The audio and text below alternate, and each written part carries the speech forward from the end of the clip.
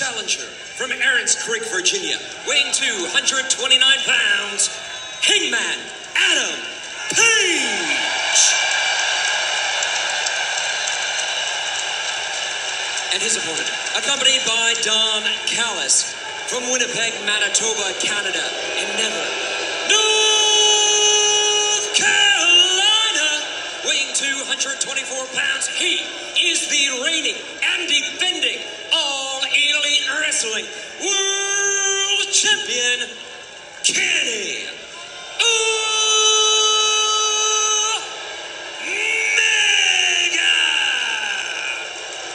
Hangman with the AEW World Championship. There you go. Don't win it that way, dude. He's got the champion reeling. Omega. Walked right into two shots to the abdomen. Did Hangman Page. He's lost his momentum that he was building just a few moments ago. Now he's got to do something to get it back, and that's going to take a big move or two. It's going to take some big offense. Trading punches might not get it done. Hangman Adam Page, high boot. That'll help. That boot to the side of the head was a good one. Omega intercepted the shot. Oh, the right hands. And Hangman down to one knee. And Kenny laid him in, buddy. Impressive right hands by the champion. Oh! And defiant Hangman Adam Page. It's kind of like a standing V-trigger there, wasn't it? Knee strikes to the side of Hangman's head. He's going for it here. Omega, Hangman intercepts. You're still in it, The V-trigger. He caught it. You're still in it. Paintbrush shots from the challenger. Omega covers up. Here he goes. Bang! Oh, my God, he caught him. Omega back in control. Going for it again. No. Rolling elbow strike. No. God, it's back and forth. These men are exchanging some heavy-handed blows. Look how spent both men are. Look at this. They're kind of leaning on each other. This is incredible. Hangman. Oh, look at this. Kawada kicks from Kenny Omega. Oh, look at that. My God, he got it in his face. Did you hear that? A defiant Hangman Adam Page. From downtown. What a clothesline. What a lariat. Whatever the hell you want to call it. It was amazing. Boom. Omega just got inside out there. That was so much power. And it gets the fans chanting AEW once again for the appreciation of the battle that we are seeing. On the Young Bucks, Hangman Adam Page Dipshit alert. said if the Young Bucks interfere in this match, he will make it his life's mission to ruin them. He said that last night on Rampage. This cannot be the way this goes down. Please. Matt's nodding at him. Get box shot, lariat. He got him. One. He beat him. They've got to do the AEW champ. The winner of this match, and new AEW World Champion, Hangman Adam Page. I can't believe what I just saw. The Young Bucks gave a pass, for lack of a better explanation. The Young Bucks refused to be in Hangman's corner the first time he challenged for the AEW World Championship, but they were in his corner tonight. What a moment for this young man from Virginia. And he's going to go back to his home state as champion on Wednesday night. Boy, it was a long route. A lot of guys that would have called in at work and said, I don't want to do it anymore. But this kid's got a great work ethic, great grit. Oh, man. And now he's a champion. This is a great moment. This is a hell of a moment. I'm so glad I'm sitting here being able to call this one with you guys. Big moment for this man. Just had a young son. And daddy's coming home, young man, as a champion. come here to maim you. That's what I've heard for 7 years. I heard you. I heard you. You might as well go ahead and admit it. You might as well own up to the philosophy for some of you, and that is that life sucks and then you die. Doubt you've ever been in a real street fight. By the looks of that pretty face, I don't think you've ever taken a punch before in your life. Now it's eye for an eye. Now it's you take one of mine and I take two of yours. You there, sitting at home. Acknowledge me. It's Tuesday Wrestling Tuesday with Jonathan Hood. WWE, AEW, MLW, NWA, New Japan, the Indies, and more. It's the Tuesday Wrestling Tuesday show with Jonathan Hood. What's up, everybody, and welcome into Tuesday Wrestling Tuesday. I'm Jonathan Hood. Don't forget to follow the show on Instagram and Twitter at WrestlingTWT, at WrestlingTWT, as we talk to you about AEW Full Gear emanating from Minneapolis, Minnesota, and the Twin Cities. We'll hear from my buddy Jason Powell from ProWrestling.net. He's in Minneapolis, and so he was there for all the festivities all weekend long for AEW. So we hear from Jason Powell, my buddy, coming up in a little bit. And don't forget that this podcast is proudly brought to you by Manscaped.com. Manscaped.com. Make sure that you go to Manscaped.com for below-the-waist grooming. For guys, you know that you've got hair hanging in places that you didn't even know you had places. Whether that is your ears or your nose or other places, especially below the waist. Hey, that's why you go to Manscaped.com. Use the promo code HOOD, my last name, HOD, and save 20%. The holidays are right around the corner. This is a great gift, I think, for someone, yourself, or for someone. So again, if you're going to use Manscaped, make sure you go to Manscaped.com. The 4.0 trimmer is terrific for below the waist grooming. You need to be able to get that hair off your chest. You want to make sure that you are streamlined and looking good for the holidays. So check out Manscaped.com. Again, the promo code is HOOD and save 20% off. Let's talk about AEW and the show that they had in Minneapolis with Full Gear. Let me tell you, it doesn't matter what the ratings are every Wednesday, every Friday. It doesn't matter what happens on Elevation or Dark. Doesn't matter whether or not there are fans in the stands or not, if it's an empty arena or if there's 20,000 screaming fans. You know what really matters? What really matters is when you have a great wrestling card that everyone will remember. Wrestling ultimately is about moments, isn't it? Think about your favorite wrestling moment and think about how you felt in that great wrestling moment. Ultimately, we get into this granular detail on ratings and cume and, you know, the average age of people that are watching. Listen, all that information is available to us because we're on Twitter. We're on wrestling Twitter, so I get that. But ultimately, it is about whether or not you have moments you can remember on Supercards. And there are plenty of moments to remember for Full Gear from Minneapolis. As you just heard in the open, Hangman Adam Page defeated Kenny Omega for the AEW World Championship. Now, some will say that this is like the longest storyline in modern wrestling history because it's lasted over 2-3 years. I would say it was so start and stop. I can't say that Page and Omega was this great long-form rivalry. There were hints of what was going on between Page and Omega, but it wasn't consistent. It wasn't 52 weeks of consistent storylines to remind you that, hey, these two don't like each other or these two are breaking up, all this stuff, right? So what I will say is that this match was the best match on Full Gear. Because of all the stuff that we knew, the video packages help a lot to try to make you remember why these two are wrestling one another. And so when I see Adam Page and Kenny Omega go at it for 25 minutes for the AEW World Championship, I'm like, wow, this is really solid. Now, there was some interference from Don Callis at times, and you saw the Young Bucks come down to ringside. Now, the reason why that this really stood out is because when the Young Bucks come down, you know there's going to be some kind of outside interference, some kind of shenanigans to kind of ruin matches. I'm all for one-on-one or a tag team without having the gaga the nonsense outside interference. In this scenario, the Young Bucks gave Adam Page the nod, saying, hey, I know we were against you. I know we were a team once, but you know what? It's one-on-one. You do what you got to do. And then the big time lariat, and then the 1, 2, 3. Kenny Omega loses, and we have a new champion. Anytime Adam Page is out there, no matter what arena, he blows the roof off. People respect Adam Page.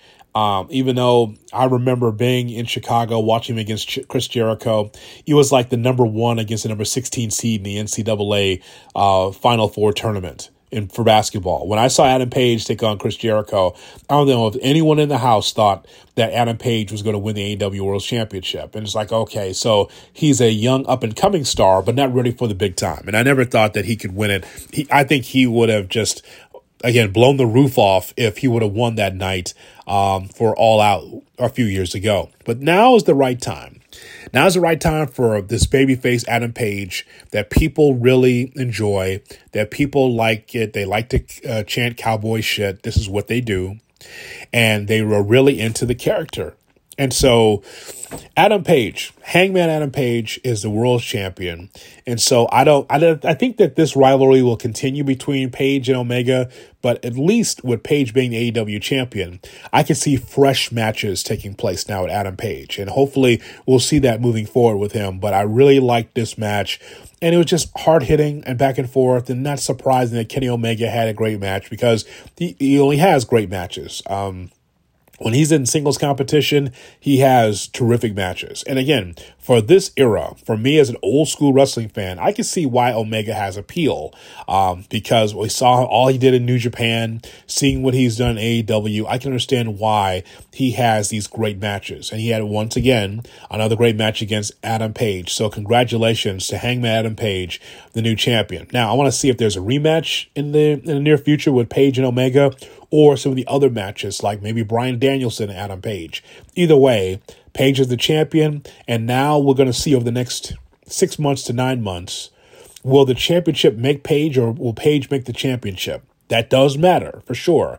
I know he's very popular. It's not one of these baby faces that gets booed like Cody Rhodes. He actually is appreciated and adored by so many AEW fans. So it's great for him. I thought that was the best match in the card. Let me get to other matches that I really enjoyed. Because I thought that Bryan Danielson and Miro were great. There were some other matches as well. But Adam Page, though, after everything was done, I mean, exhausted, sweating, but just overjoyed by being finally the AEW World's Champion. This means everything, man. This is... now I'm going to cry. Man, this is just everything I worked for my whole life. I've just put so much of myself into this in ways that were tough, very tough, but ultimately very cathartic.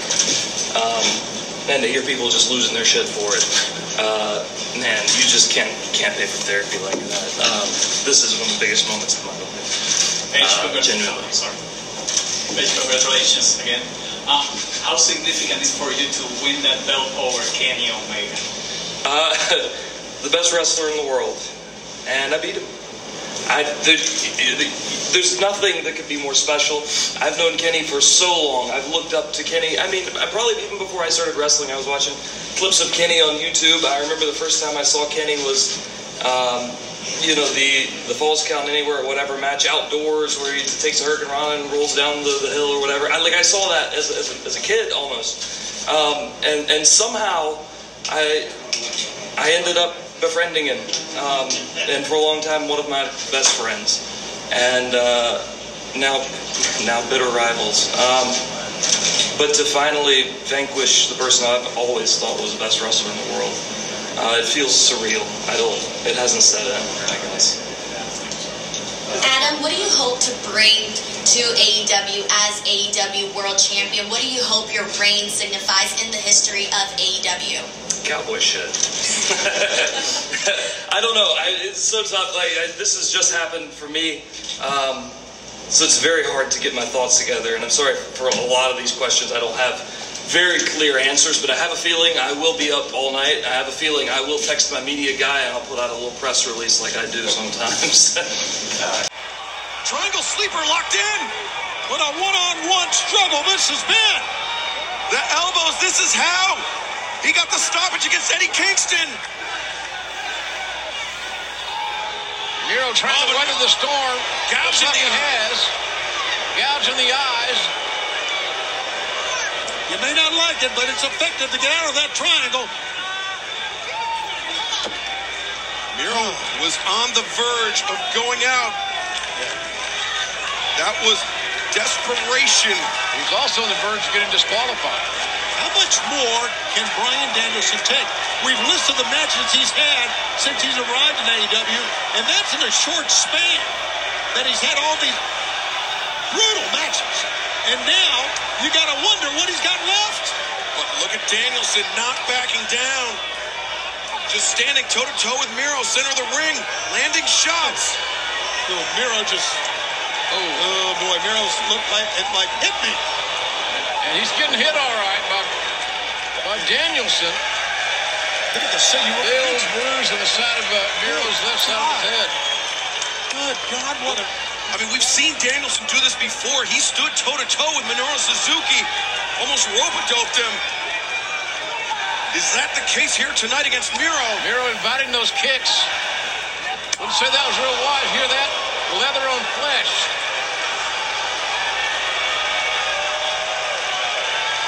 More in a wrestling match. What the hell is a struggle? It's a damn struggle. Miro wants some more of those kicks. Are you sure that's what you want?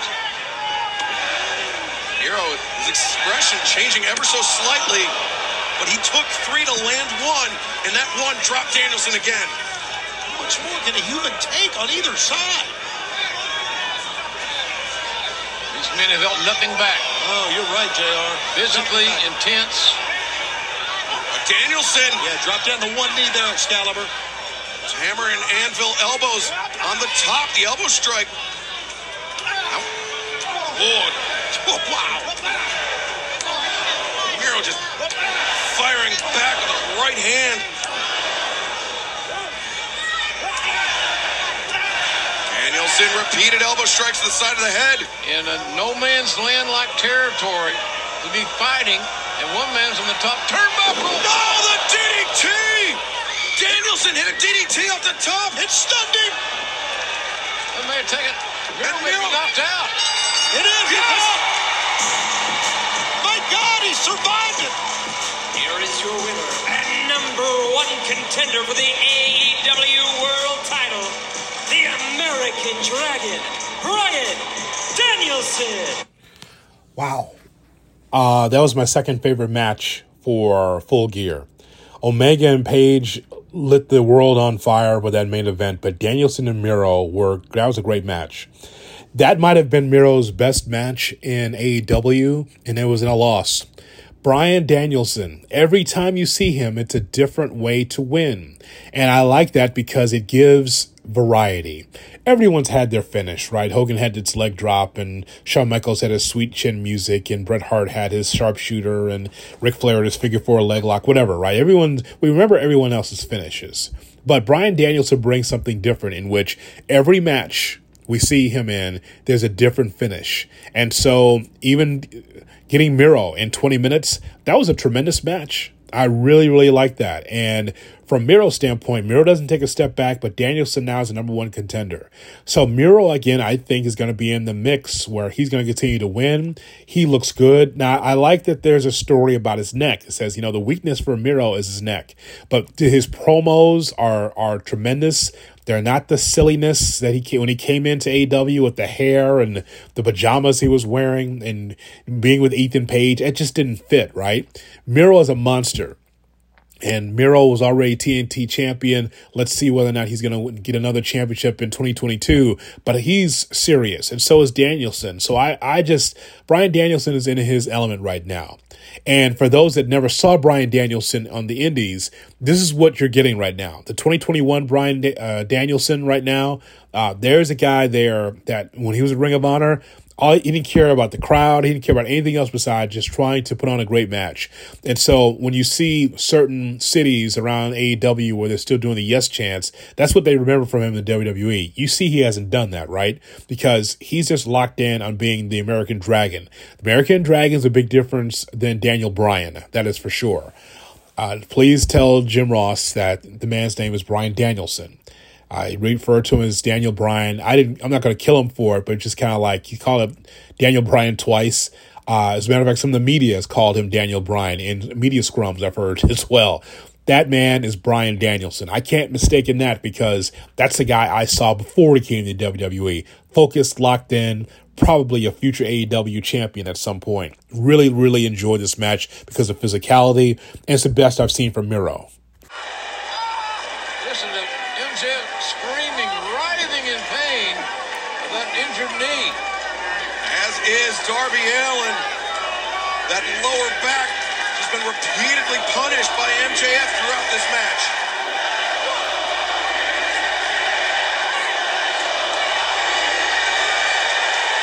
Oh, look at this. Oh, here we go. At the top of the ramp. Sting comes up. Sting intervening here on Wardlow and the chairman. Shawn Spears goes down. Wardlow goes down.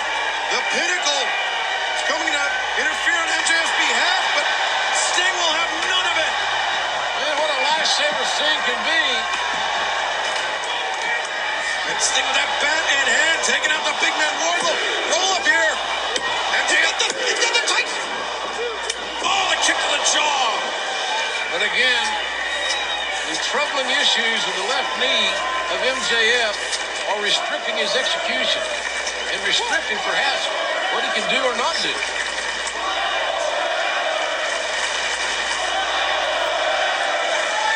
Yeah, this is our first belt.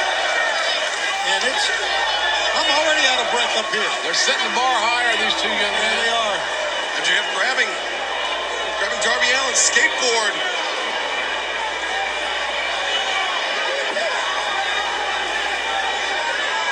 What does MJF have in mind here? He does this in front of the referee. It's disqualification. I don't think he cares. Oh, look. Look at these mind games he's playing. He wants Darby to get disqualified. Yes, he does. wants Darby to lose by disqualification. He knows how much Darby hates him. He's banking on that. He wants Darby to do it. And hell, so do I. Crack him right between the eyes. That's what he's counting on here. Darby thought better of it. Oh, wait a minute. He's The ring. He just stuffed the ring in his trunks. Side headlock, Darby the ring. MJF has cheated his way to a hell of a hard-fought victory by using that ring, Tony.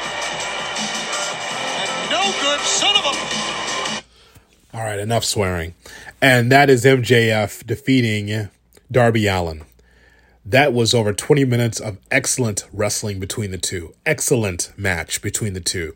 That was just the opener. I mean, they got over 22 minutes to try to tell a story, and they did. Sting made sure that there was no outside interference, so it wasn't like they were circling the ring and doing all that nonsense. It was on way up the ramp, so that was just a little addition there, which we didn't need, by the way, but it happened. They want to make sure that Wardlow and the chairman did not interfere. Sting was there with a chair and a bat to make sure it didn't happen. But let me tell you, sometimes we forget about this because a lot of these matches that we see in AEW, WWE, independents, everywhere else, you just try to rush through and just do, just get their stuff in, right? Here's a flippy move. Here's another move. Here's another move. It just goes a million miles an hour. Up, down, side to side, A, B button, right? Here is MJF telling a story with Darby Allin that could be in any generation, 70s, 80s, 90s. MJF says, I could beat you with a side headlock takeover. I could beat you with a side headlock takeover. And, you know, for some wrestling fans, that's a disconnect because you're not even getting that all the time, right? You're not getting some of the fundamental wrestling moves that really built the business. So for MJF to say, "I'll beat you with a side headlock takeover," it's like, okay, sure you will. But the way that was put together and just the chemistry between the two made this one of the best matches on the card. It was tremendous. And whether or not you wanted Darby to win or MJF to win, doesn't matter. The point is that I loved this match because the psychology was there. It wasn't about how many moves they can get into one match if they get their shit in. It wasn't about that. It was about how psychology works. How MJF was able to deter the official, him pulling out the ring, cheated to win, 1, 2, 3. That was the finish, but it didn't tell the story because these two battled back and forth. It was a struggle to try to find out who's going to win this matchup, and I really, really like that in a big way. So that's one of my favorite matches for Full Gear. Omega Page, Danielson Miro, MJF, Darby. I thought those 3 matches were terrific. Oh, and there was one other one that I really, really liked as well. This man is deranged, and the fans seem to love it. I don't know if I've ever seen so much passion between two men, so much hatred. And we've seen a lot of them, JR. Oh, God, that's just... Think about this. For over 15 years, this animosity has been simmering. Uh-oh. Right off the top. Superplex by Kingston. Yep. Both men suffering the ails of that superplex. This match, 1 fall, 30-minute time limit. Mercifully for Punk, it looks like most of the blood has cleared out of his eyes. The blood you see on Eddie fans, you know by now, it's CM Punk's blood. Our AEW fans are so astute. They know what good pro wrestling is, what it looks like, what it smells like, and what it tastes like. Look at these gladiators across the ring from one another. Stare down, baby. And they charge to center. It's like Fry and Takayama here in Minneapolis. Damn, this is good. I remember that fight. Oh, look at these just right hands. Ooh. Kingston. High boot. Kick right out of Idaho. Enziguri drops Punk to a knee. Look at Punk, though. Didn't go all the way down. He's trying to pull himself up. Look at his eyes. Kingston disoriented by that exchange. I wonder what he's seeing. I wonder what Eddie is thinking. Fans are loving this. Oh. Go to sleep. Oh, God. Kingston calling his shot. Don't have to... Oh, but Punk. JTS. That go to sleep is absolutely deadly. But Punk, he can barely hold himself up on a rope. He's not capitalizing. You got to wonder where the fatigue really sets in, and you feel like you're in that deep water. Maybe now? Well, I mean, with this type of match, the emotions, the energy is so high. Both men likely just pacing, amped up backstage. Remember, Punk he was out of the business, out of the game for 7 years. Equals no matches. He's got back here suddenly in a big league way.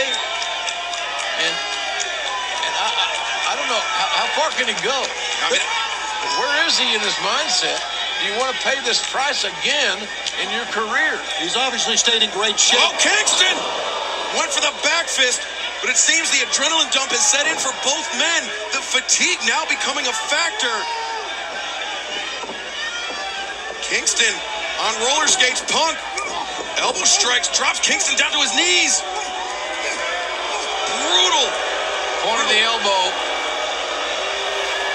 Knows all about some of those MMA stylings. CM Punk still training at Rufus Sport. Those knees. Repeated knees, and now got Kingston up. Go sleep. Kingston won't get up from that. Will that do it? It does do it.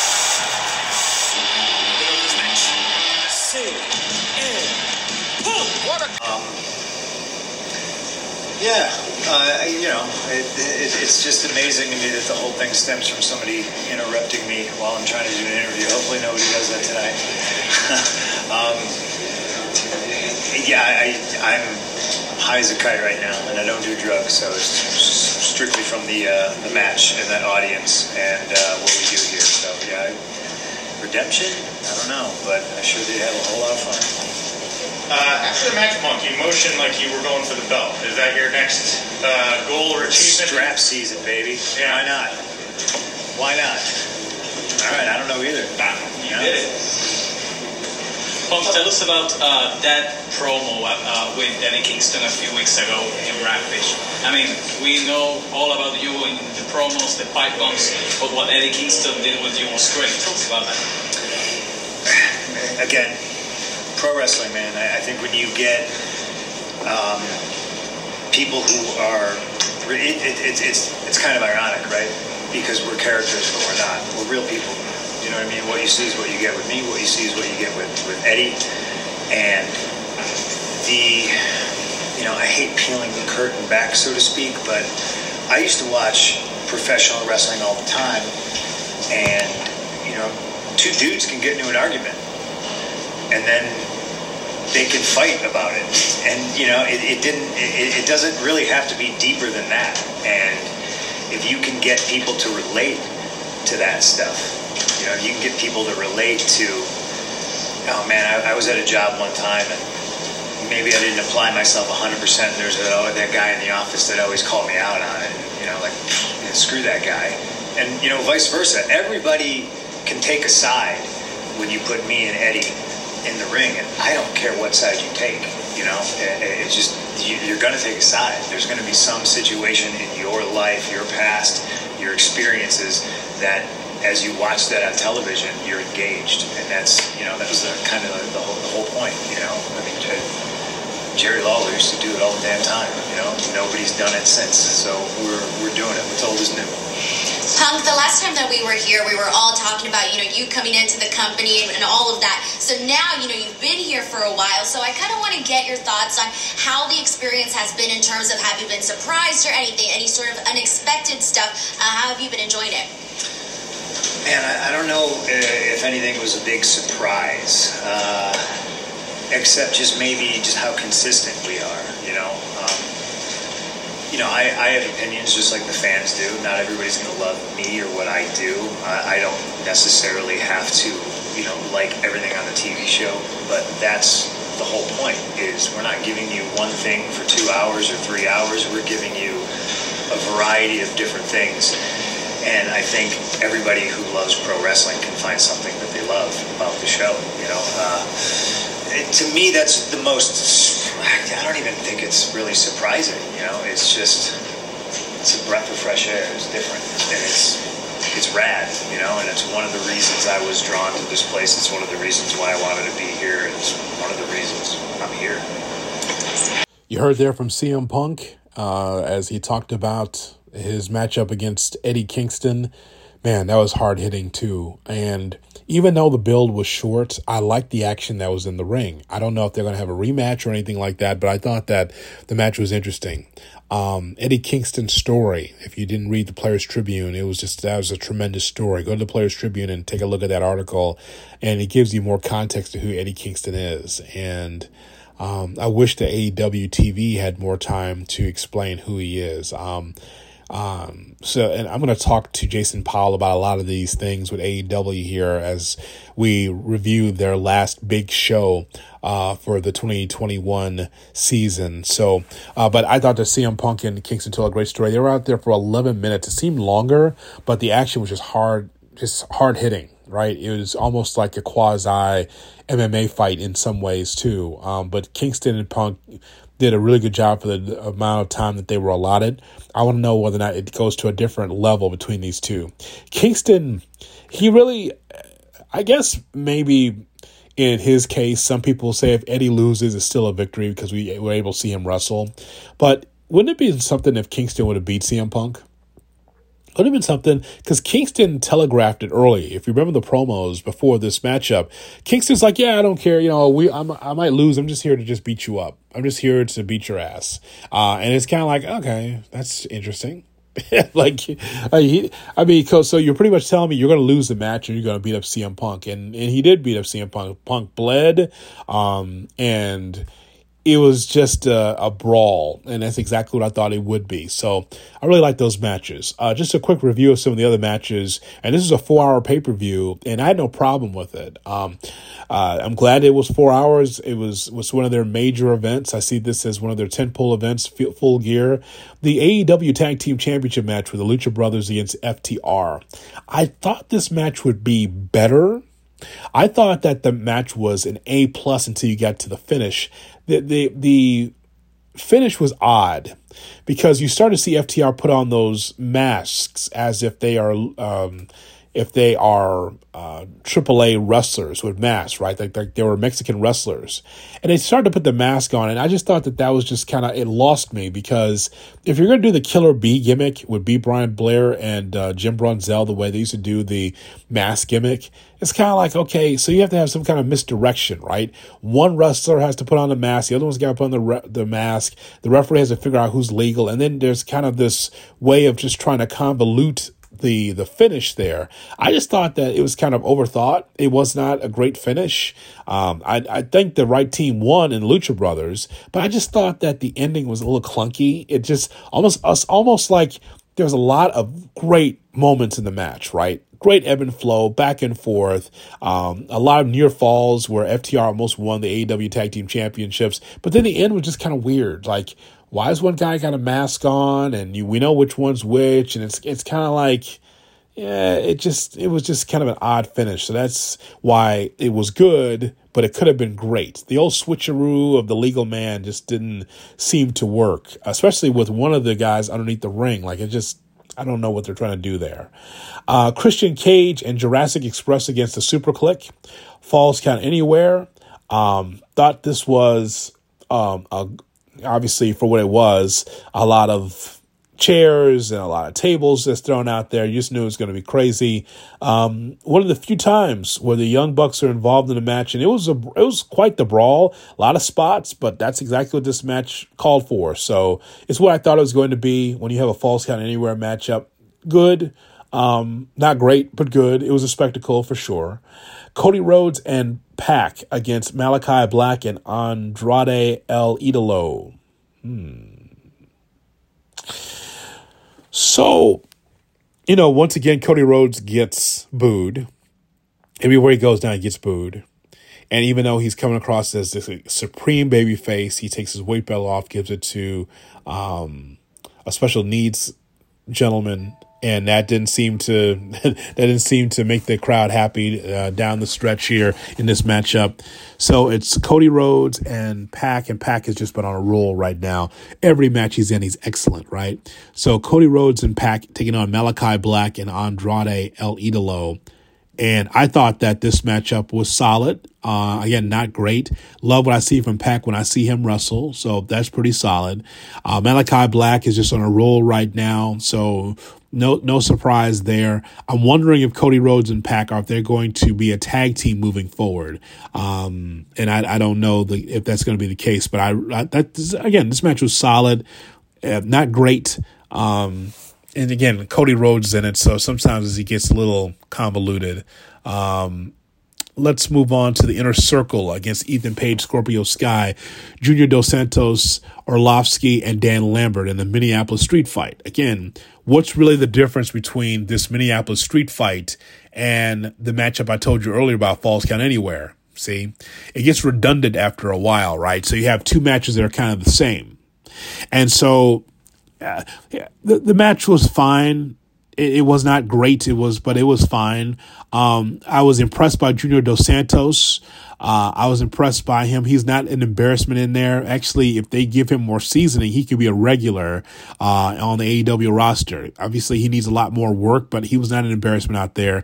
Love to see the 81-year-old Baron Von Raschke put the claw on Ethan Page. It was good to see him. I grew up watching the Baron from the AWA.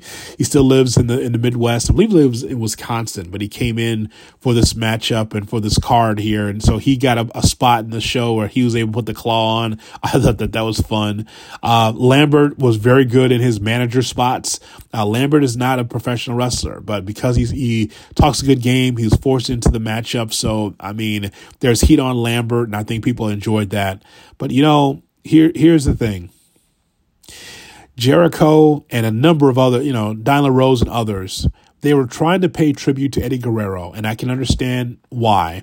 Eddie Guerrero died in Minneapolis in a hotel not too far away from the Target Center where this show emanated from. I know for a certain generation of wrestling fans, they look at Eddie Guerrero as like one of the tops that ever wrestled. But there is tributes and then there's over the top, right?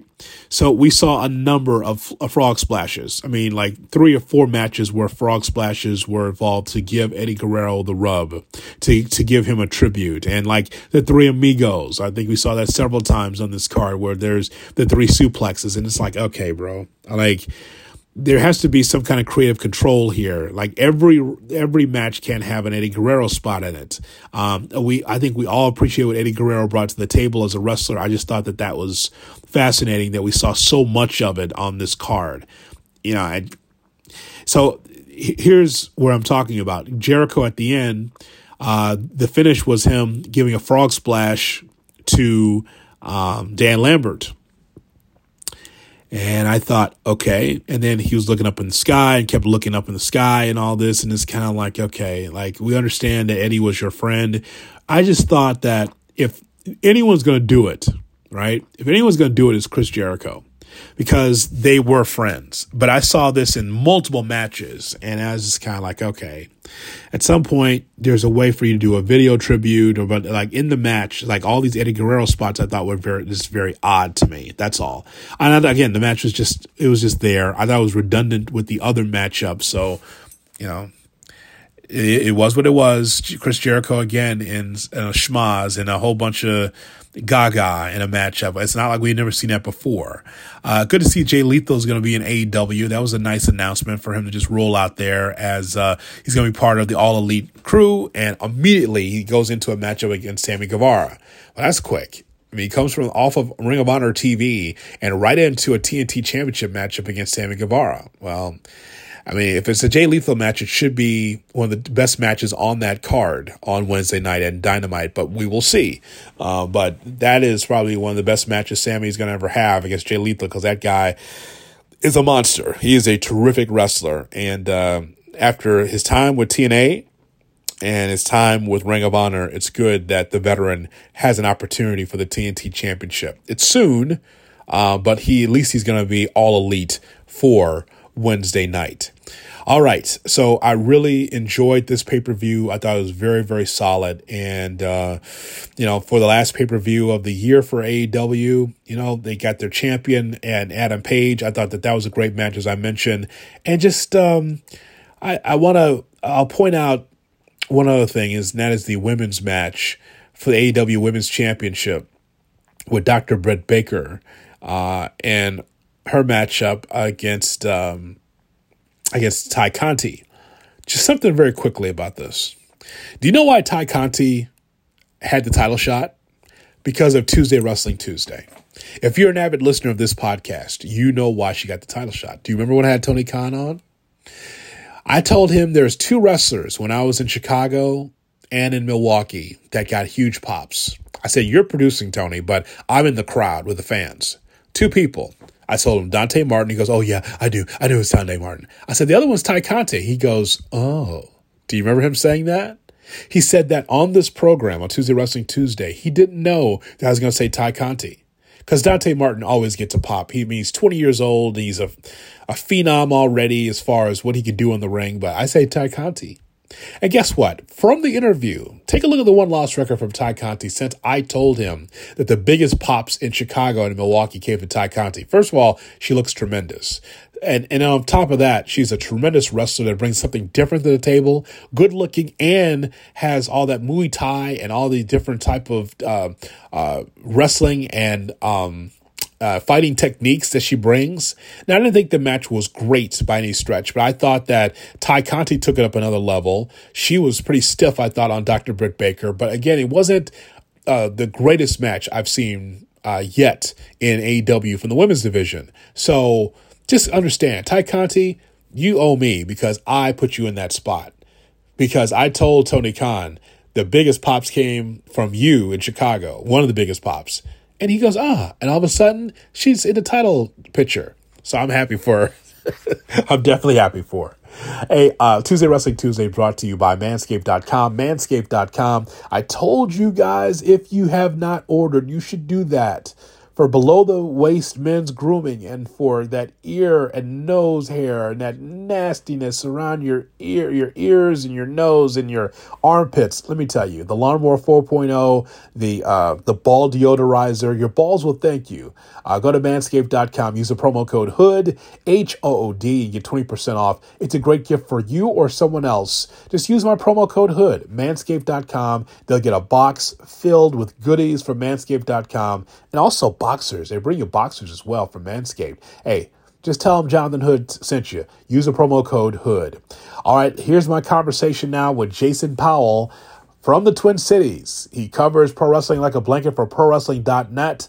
Let's reach out now to Jason Powell, and we'll talk more about AEW Full Gear in this extended edition of Tuesday Wrestling Tuesday.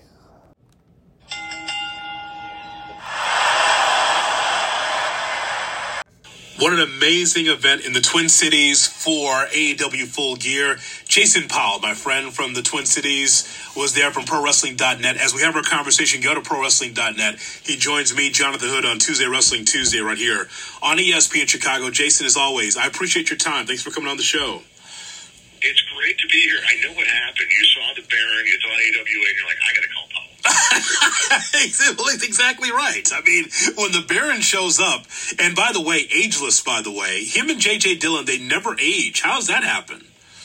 I know. Baron's look, him and Arn Anderson, we got to throw him in there. Because much like Brock Anderson, looks like he's in his 40s, even though he's like 23, 24 years old. Right. His father has looked the same age now for like 35 years. It is amazing, right? I'm seeing the Baron, and you know what? Listen, if it's me, I'm selling the claw a little bit longer. You know, I mean, it's the Baron. He's in the front row. I think he should have had the claw on for at least 5 minutes. That's what I would have thought. Yeah, they should just be having him let go right about that. Yeah, right. Yeah, exactly right. Ethan Page, I'm down on him because he should have let that claw happen for a long time. I tweeted at you on Saturday, and I said, you know, the first official match, MJF against Darby Allin, that would trump anything Vern would have had in the AWA, because usually that was Steve Olszewski against Buck Zumhoff in a draw. So this is the best opening match, I think, in Minneapolis wrestling history, I would say. It might. A little better than Buck Zumhoff and Mr. Electricity's team. Exactly. It's exactly right. Well, I just want to get your overall thoughts on Full Gear. First of all, the choice of coming to the Twin Cities, a great wrestling city, as you and I both know because you're there.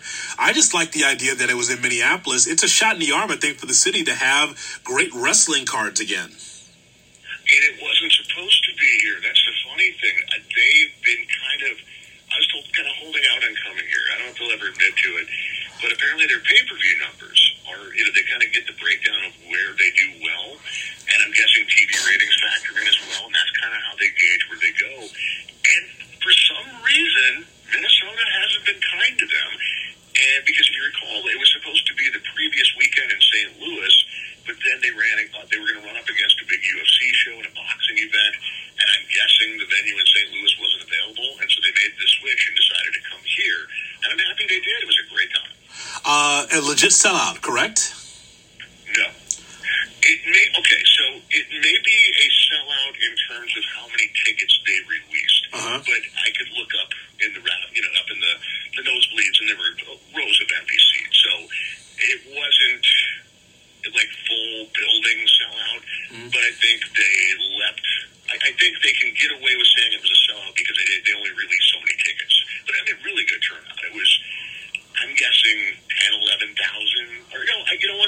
they'd set it up for 12, and they could have gone more. So probably 12,000 and some change. And then the thing that worked against them, too, was on the day of the show, we got our first snowfall. And so, of course, everyone in Minnesota, even though they should be more than used to it, acts like they've never seen snow before and just curls up in the fetal position and wouldn't go get the same-day tickets. So no walk-up crowd for this one. So the always the sign, Jason, for any of these major events, and I would say that Full Gear is... It's a Starrcade, I would say, or maybe the Survivor Series in this case for AEW. Could you tell whether or not there were fans from out of town that came in? Because if they flew into the event, that's a step in the right direction for AEW, isn't it? Yeah, and there were some. I know this because at Rampage the night before, just killing some time, Justin Roberts was asking people, are anybody from this area, and pretty much every place he mentioned got some sort of a reaction. So, yeah, and of course, when he mentioned Wisconsin, that got booze from me. But other than that, yeah, it seemed, he mentioned North Carolina, South Carolina, the Dakotas, and there were people reacting. So I think there were a lot of people that did travel in from various places. Maybe not as much as you get for an all-out or double or nothing, where it's Chicago and Vegas and all that. But I think that, it sure seemed like they did, and there was a lot of media that came in from out of town as well. So with Adam Page, Hangman Adam Page winning the AEW Championship against Kenny Omega, one of my criticisms for AEW, and again, it's a new company, so they're going to learn, especially if they last, Jason, is matches versus story. I mean, with this roster, you could put together 100 dream matches, and I think that it'll get over. But my criticism at times with AEW is, hey, your pay-per-views are quarterly or every other month. You have big events, so I think that you have room for story. Would you consider Adam Page and Kenny Omega like the longest storyline? Do you consider that a real built-in long-form story, or did it feel a little choppy to you at times? It definitely felt choppy at times. There's people that will rave about this and call it the greatest story ever told, and I'm not in that camp. I think they told a good story that just kind of got pushed aside at different times and didn't, it all kind of came together nicely with the Dark Order in the moment after the show, but I wasn't a big fan of all of that while it was happening. It seemed like they got a really good reaction from being the elite crowd for that. Mm-hmm. But I just never completely got into, okay, this is the future world champion hanging out with a group that just doesn't come off as big league all the time. And like I say, it came together nicely with the post-match celebration, them hoisting him up and all. But there were times when he was with them where I was like, boy, they're bringing him down. Yeah, so the birth of his child, I think, interrupted whatever story that they were trying to tell. I just think that AEW had to masterfully put this all together for it to make sense, because a 3-year storyline, it didn't seem like a 3-year storyline because of Adam Page being with the Dark Order, Kenny Omega with Don Cal. It didn't seem to all come together. Obviously, the culmination was in Minneapolis, but the point is that for someone to tell me, well, this has been a 3-year story, it doesn't feel like it to me. So I guess moving forward, they'll continue this storyline, right? Because I'm sure Omega is going to want his rematch. Yeah, I don't think we're done with it. I mean, obviously, Bryan Danielson seems to be next in line, and they'll probably, I don't know if that's going to be TV, but they saved that for their special that they're doing in January on TNT. They have this 3-hour kind of Clash of Champions like special. I think 3 hours. Mm-hmm. I guess I don't even know off the top of my head. Yeah, but it does sound like there's more to come with Kenny and Page down the road. And I guess, in fairness to them, if you're going to do a 2-3-year story, you can't make it can't be front and center for the entire 2 or 3 years. And so, while I don't think it was this amazingly told story like some people do, it was a good story, and it peaked at the end. And, they did have to push it back. It was supposed to take place Labor Day weekend, but I don't think that really changed a lot. Mm-hmm. It just kind of pushed the match and the title change back to the next pay-per-view. The AEW Women's Championship with Dr. Britt Baker against Ty Conti. So maybe it's just my TV or when I'm in the arena seeing Dr. Britt Baker. There is a really stark difference to me, Jason, in, say, Dr. Britt Baker matches and say Charlotte or Sasha Banks or even Bianca Belair at times. I understand there's different styles there, but is it just me, or is it that this particular match and other matches that Dr. Britt Baker's had, she's been impressive, but the matches aren't necessarily smooth. Like, I thought that this was a solid match, better than average. But have you seen what you would consider, wow, that is a classic Dr. Britt Baker match where you say, boy, she's on the top of her game? One, and it doesn't officially count. It was the match with Thunder Rosa. Yeah. Which was the big brawl. I'm with you. I hear people saying she's the best female wrestler in the world today. And I'm just looking at it going, she's really popular. She's really over. If you want to say she's one of the best female, or just even throughout the whole male-female thing, you just want to say she's one of the best characters, I can listen to that. Sure. When you start saying best wrestler, no, the body of work isn't there. It's just not yet. I don't even mean to take anything away from her, but it's just realistically, no, she's not there. She just doesn't have that long list of impressive matches like so many others do. Hopefully she'll get there. I'll ask, do you think it's the opponent or her? I think both. You know, I remember talking with Britt. I interviewed her ahead of All In. And just to give you an idea, I mean, she's been wrestling for a while, obviously, but to give you an idea of her experience level, that was the first time she'd ever been in I think it was a four-way match, or I don't think she'd been in a triple threat even. I think she'd kind of been limited to mostly singles matches, which makes sense considering where she was at in her development. And she was very nervous about that. You know, she was open about having never done this before and having to go in their biggest stage of her career and having to do this four-way. And they really pulled it off. But I think it just shows she doesn't have as much experience as some of the people you mentioned. Bianca's kind of a freak. You know, she's just an athletic freak. And it's amazing what she's been able to do. I don't think Britt is bad. I just think she gets overrated in some circles.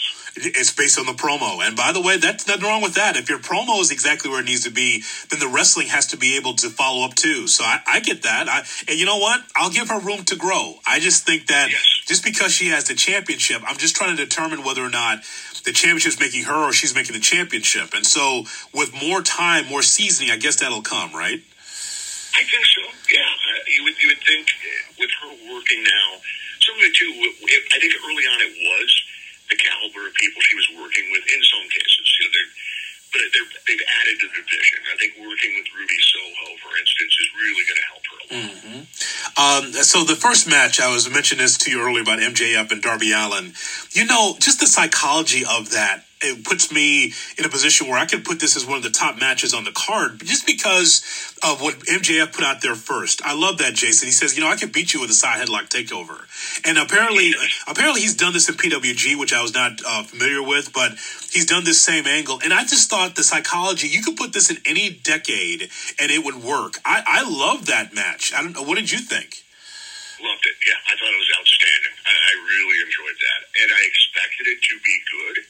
I did not expect it to be that good. I didn't even know if they'd get... Once I saw them open the show, it was kind of like, oh, you know, okay. I don't know how much time they're going to get here. And instead, they gave them a lot of time. I think north of 20 minutes. Yes. Give or take. And they did a great job of filming it. That was one of my favorite matches of the night by far. And I felt like a couple of the matches that followed had a hard time living up to that. I've been on these media calls, and so have you, with Cody Rhodes when he has the opportunity. A lot of times it's Tony doing a lot of talking, but with Cody Rhodes, he's been talking. And one of the things that seems to resonate every time that he speaks is, you know, I'm not really into the wrestling tired tropes of, you know, bad guy and good guy or babyface or heel. He says he's unfazed by the booing that he's receiving. Jason, you know that's not true, right? I mean, you know, if he is anything like Dusty Rhodes, he is affected by the booing. I remember in Turner Broadcasting when on a Saturday, there was a section of fans booing Dusty Rhodes during the promo, and he just like brought the camera over to the fans and pointed at the fans and says, I don't care if you're booing at me or not, you can get out of here, right? He was pissed off as a babyface that he's getting booed. Do you believe Cody when he says, I'm not concerned, because he's doing everything he can to be a babyface and he's booed out of every building, Cena style? Hell no, I don't believe him. Cena was the only guy. You know, he changed that. because it wasn't uncommon back in the day for a babyface who was getting booed to start lashing out at fans. And it wasn't scripted in most cases. It was just, Shawn Michaels was famous for it. He'd throw tantrums if fans started turning at him. Yeah. And, John Cena came along, and he was the first guy to say, doesn't bother me. I'm going to just do my thing. And it took me a long time to believe it, because I'm like, no way. Every wrestler wants to get it. It's a babyface wants to be cheered.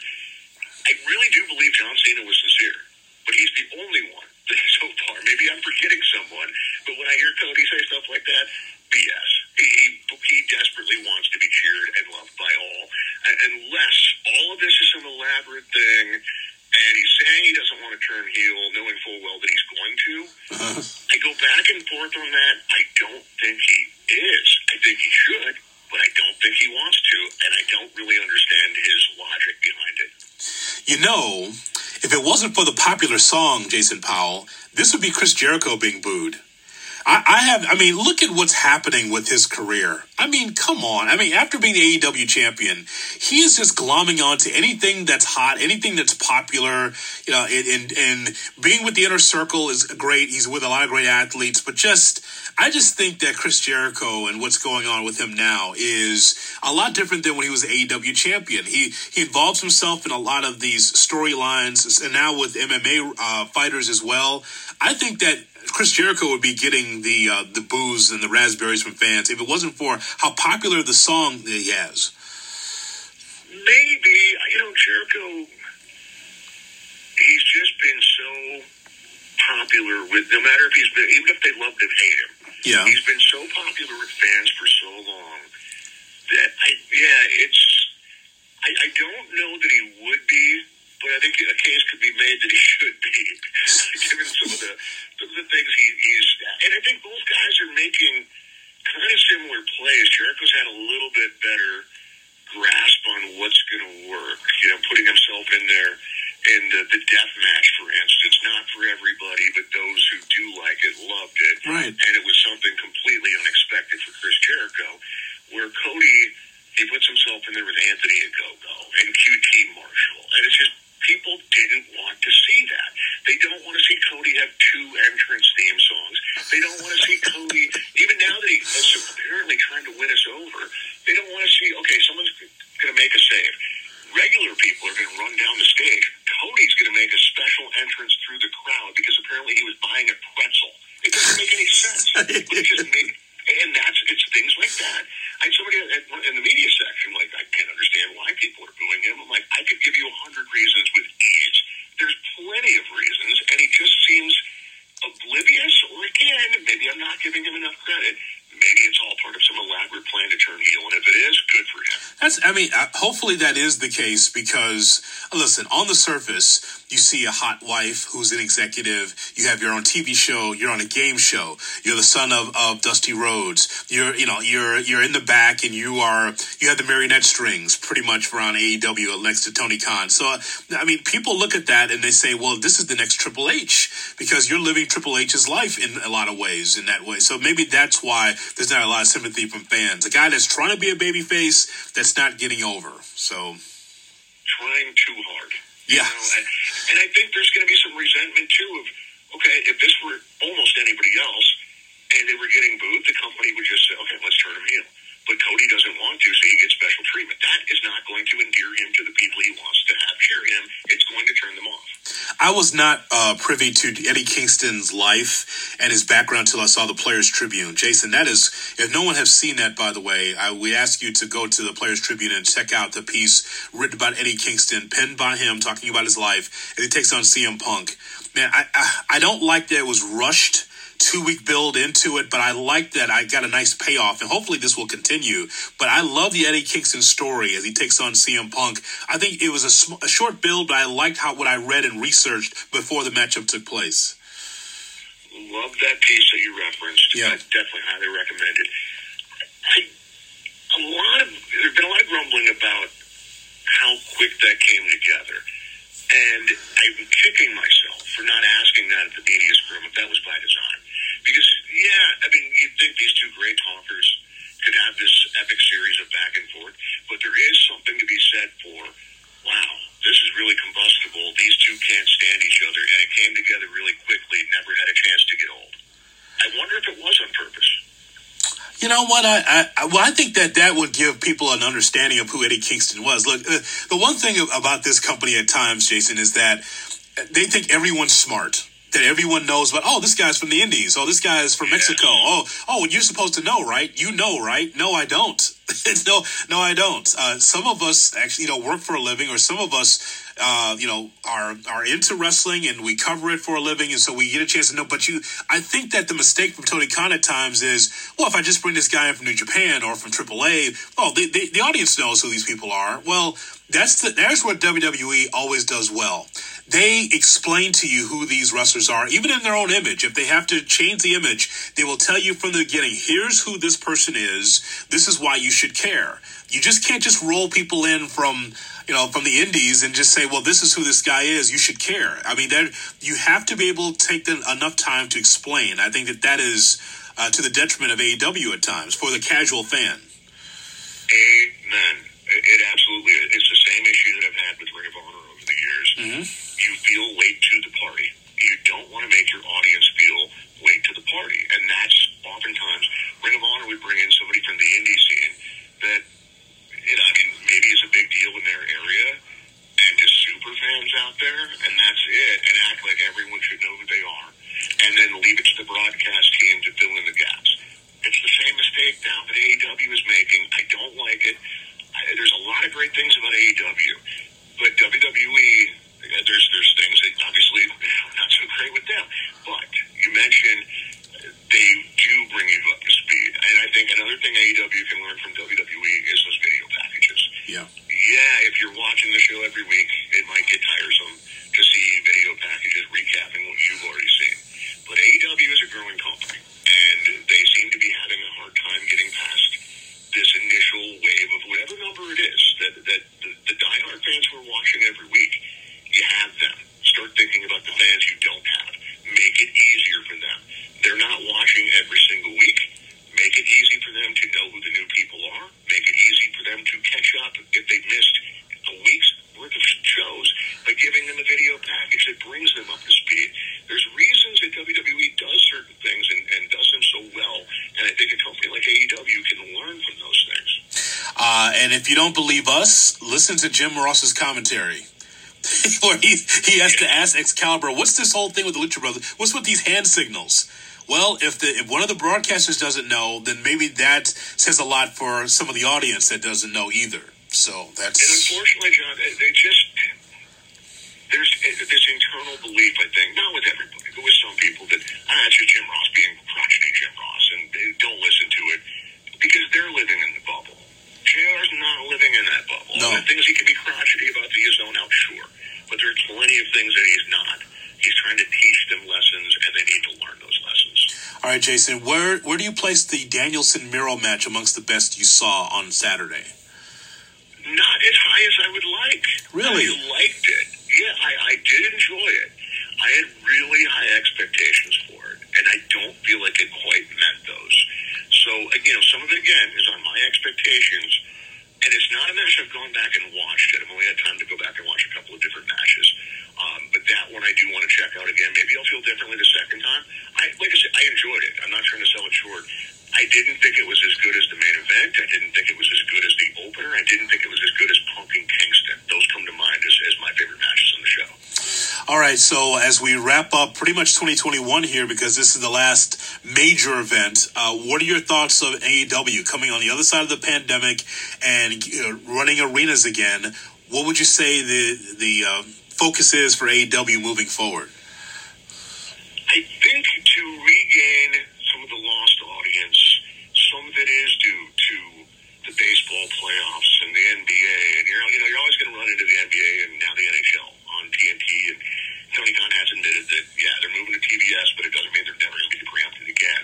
Because I'm looking at it going, you can say you're not going to be preempted, but come on. Yes. The NBA and NHL playoffs, at some point, they're going to need more than just TNT. And so there's still going to be preemptions, but I do think they've went through a stretch here with these Saturday shows where you've lost some of the more casual viewers. So I think regain some of the casual viewers you've lost, but also keep adding casual viewers. You have the diehard audience, and be true to them, take good care of them, but don't make them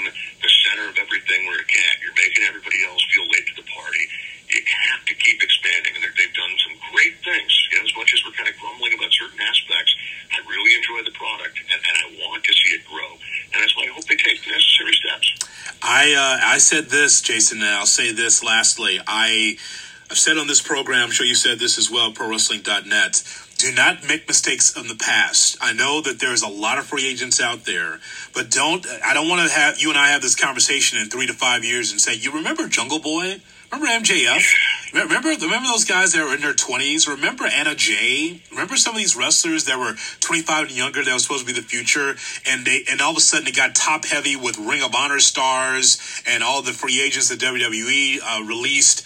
That's the mistake that we've seen in WCW. We've seen this in TNA. You just don't want to forget about your young core along with the veterans. You don't have to stockpile 20 or 25 more wrestlers that are veterans looking for the big payday versus trying to grow young wrestlers. But this is Bischoff made the mistake, actually in both organizations, in WCW and TNA. So hopefully Tony has seen that and won't be doing that for the future. Agreed. And I want to add to it and say that I hope that they find a way to reach out to the family audience. I don't know what your experience is. I've just been to the 2 shows. But it really was surprising to look around the building both nights and see so few families. Like, there were some kids there, hardly any. And I'm not saying you need to turn this into PG product or anything like that, but you're doing something that's keeping those people away.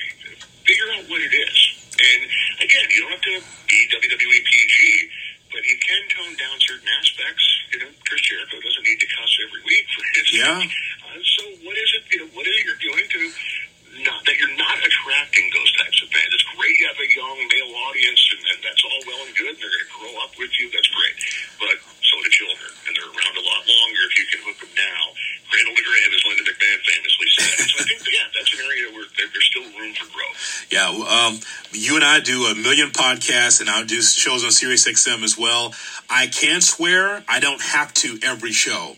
So same thing with AEW. Yes, you're on cable, and yes, you can do it. Doesn't mean you have to, especially when it's not impactful. So I totally understand your point there. Yeah, I enjoy cussing with the best of them. I'm offended by it, but I'm also looking at it going, you guys are running a business, and there's certain parts of your audience that don't seem to be showing up for some reason. Why would that be? Well, I mean, of course you like to curse. You're a Vikings fan. Of course you like to swear. Yes, I think some of my first words were hearing, family members cussing and swearing about the Vikings. Yes, it's definitely a family trait. You have done so many podcasts and shows around Full Gear and other things that's happening. If I go to ProWrestling.net, what would I find, Jason? Oh, man, probably a live review of some television show if there's one on, that's for sure. So, live review, and, we don't just run the report where it's like, here, you will be who. So, if you see the show, you'll get that. If you miss the show, you'll get that. But you also get our live commentary. Just an instant reaction to what we're seeing on pay-per-view shows and television shows from all the major groups, many of them live reviews of Raw, SmackDown, and Dynamite, Rampage, for instance. And then also just get your news fix. You can get my hit list as well, where I kind of run through the shows and give hits and misses to each of the matches and segments from those major television shows and pay-per-views. So if you need a wrestling fix, we have you covered at ProWrestling.net. ProWrestling.net, indeed. Well, you're still watching Raw. Wow, I can't believe that. Wow. It's been a little better. Just a little. I'm not hating life by the end of the 3 hours here these last 2 weeks.